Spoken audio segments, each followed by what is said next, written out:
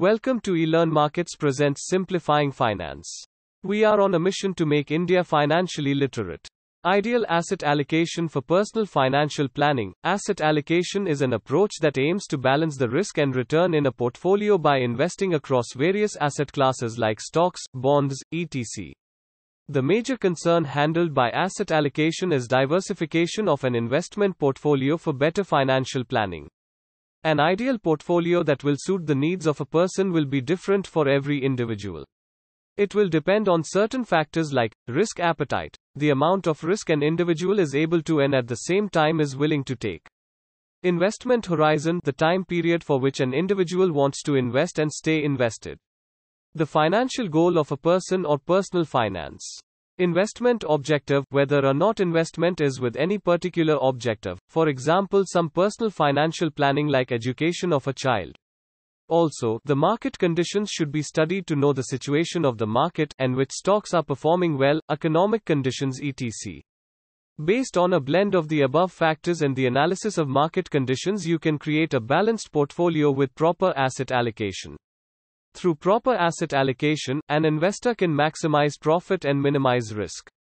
This will help in making financial planning easier.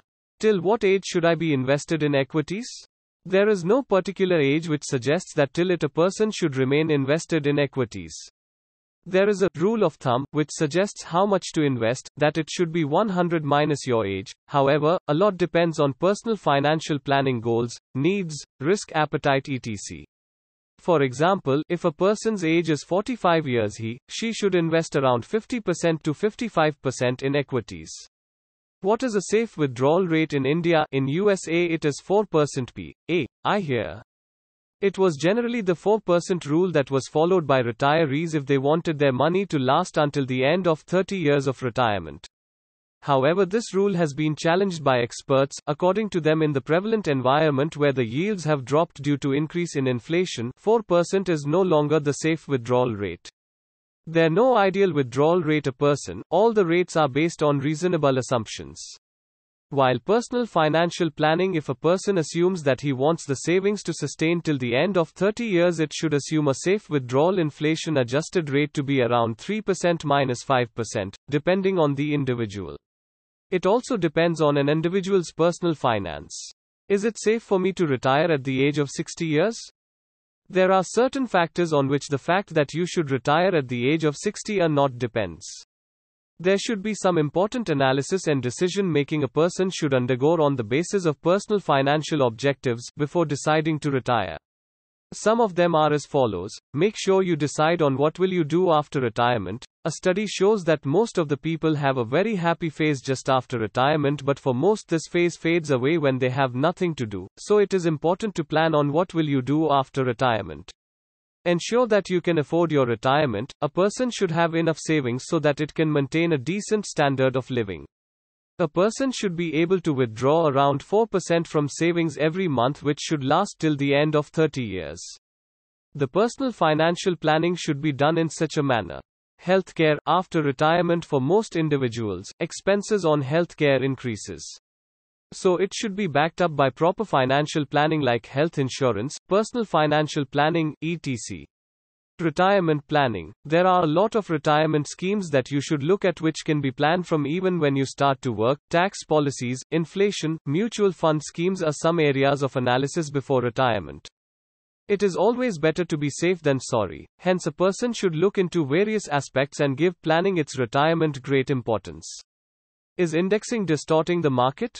Indexing is when an investor opts for passive investing by investing in a fund that invests according to a particular index like S&P 500, Nifty etc. A study shows that around 20% of the current investments are now owned by index funds, and this is increasing at an increasing rate. Low management fee and trust on an index makes these funds attractive. But if passive investing crosses a threshold that is more than active investing, the markets will behave differently from what it has been in the past. One way to look at is that the flight on investment will be on autopilot mode. Indexes show at the top firms with high share prices going from high to low. Increase in passive investing will push more and more money into the large and high market cap firms, irrespective of the fact that whether or not they are actually performing good. Firms with good prospective growth will not be able to compete with the established ones. The market will almost behave in a robotic manner without any mental judgment or justification. Does ULIP make sense for some investors at least? Unit-linked insurance plan is a life insurance plan which provides life cover for the policyholder clubbed with investment option like stocks, bonds etc. It encourages the investors to inbuilt a savings habit and not to give up until the goal is met. It is good method for personal finance, personal financial planning. However, for an investor who can pick up the right mutual fund according to the risk-taking ability and needs, and a correct term insurance plan may not need a ULIP. ULIP will, therefore, make sense for investors who are unable to choose a right fund or a good term insurance. Many schemes are prevalent in the market which seems more cost-efficient than ULIPs. For a mutual fund salesman, does alpha, beta, portfolio turnover really matter? Alpha. Alpha is a measure of the difference between a fund's actual returns and its expected performance, at a given level of risk, measured by beta. Beta. It is a measure of volatility in the stock market portfolio turnover. It measures the extent to which a mutual fund is able to turn over its stocks and assets during a year. As it widely said and accepted that better is always preferred than good, without knowing the above terms a mutual fund salesman can perform its work, the common people also may not know it. But these all are terms very widely used in the mutual fund market, and so a person related to this industry should know it. She may not have a lot of knowledge about these terms but should at least know a basic idea about them.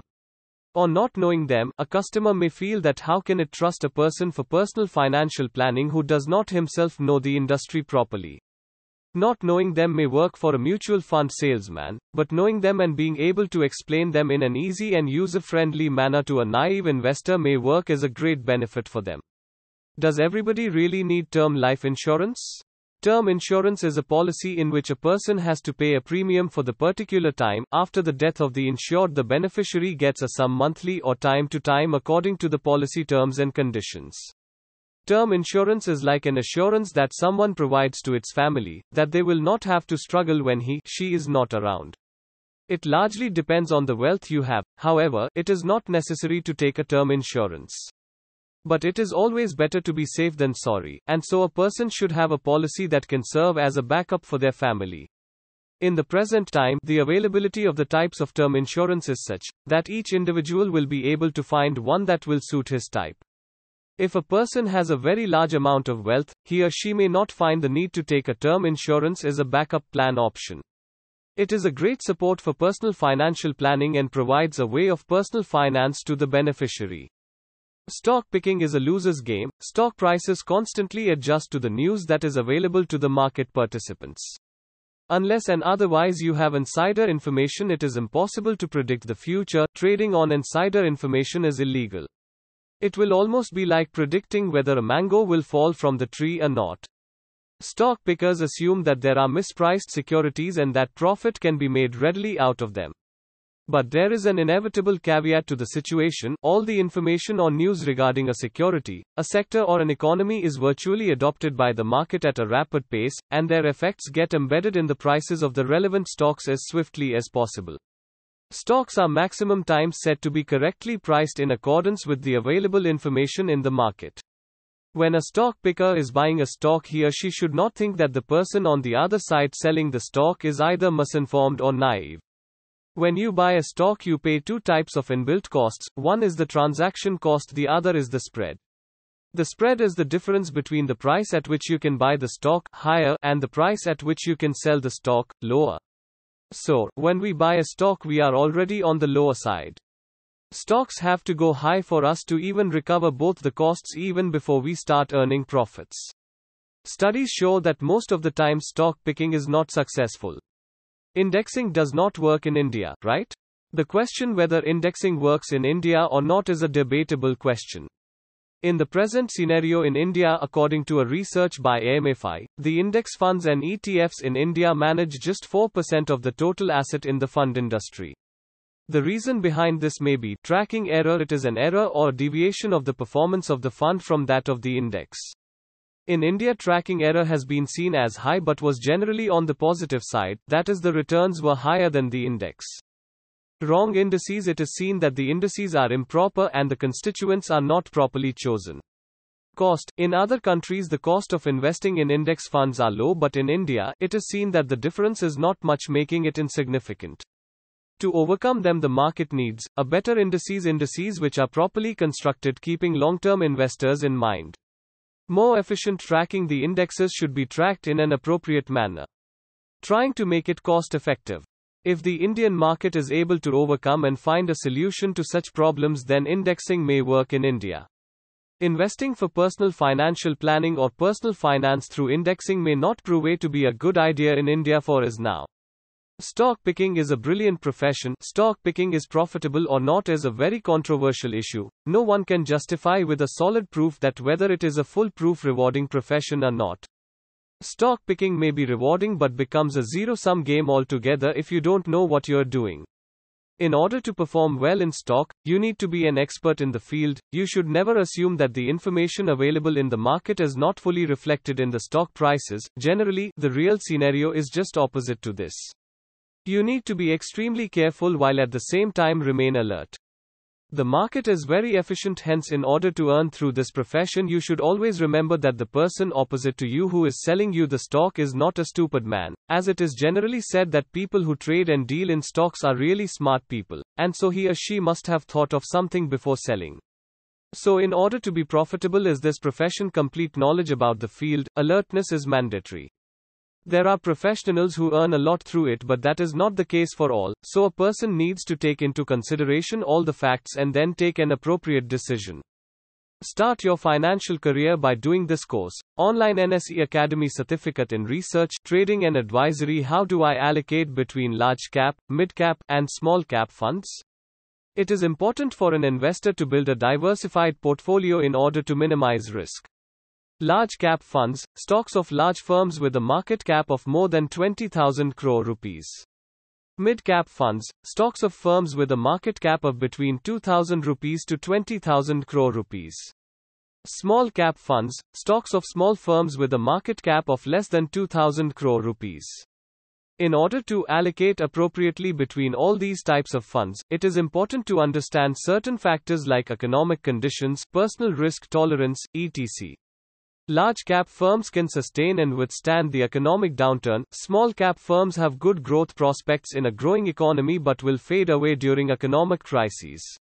For example, if a person Mr. X whose age is 30 wants to invest, he should create his portfolio with not much allocation to bonds, as according to his age he should have a high risk tolerance. He can allocate much on small cap stocks and balance it with large cap and mid cap stocks based on the market conditions. However, much depends on personal factors like needs, investment goal, personal finance, investment horizon, etc. As a saying goes, don't keep all your eggs in one basket. A person should not allocate all his investments in any one of them but should balance it in accordance to market and personal situations. This will ensure that the portfolio can withstand different market conditions. Should I invest in bonds instead of bond funds? Bonds are fixed income securities issued by corporates or government to borrow funds for a defined period. In return, the investors get interest. Bond funds are like mutual funds which pools the money of investors and invest in bonds. In case of an argument between bonds and bond funds, there is no correct or incorrect option. Both of them have their own pros and cons. Generally, it is not possible for small investors to create a diversified portfolio of bonds as they are in much higher denominations than stocks, but the shares of a bond fund trade in small share prices. Another advantage is that it is professionally managed by funds managers who are experts in this field. The process of buying a bond fund shares is also much easier than buying bonds.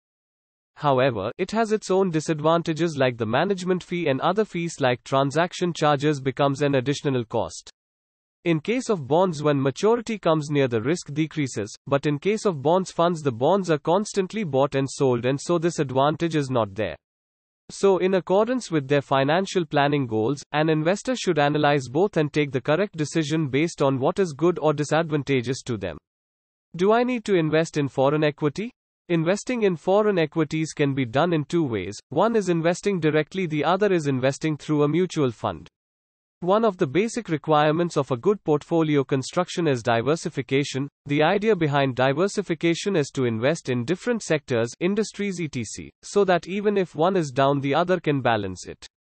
Investment in foreign equities opens up a totally new area of diversification. It provides a protection that even if the stock market of one country will be at a bearish phase, the other will balance it. When the doors of foreign equity investment were opened up in India, the India market was at a very bullish phase. It was providing returns much more than the foreign markets like America, and so no investor will want to invest in foreign stocks which gives less returns than Indian stocks. Due to this, it did not gain much popularity.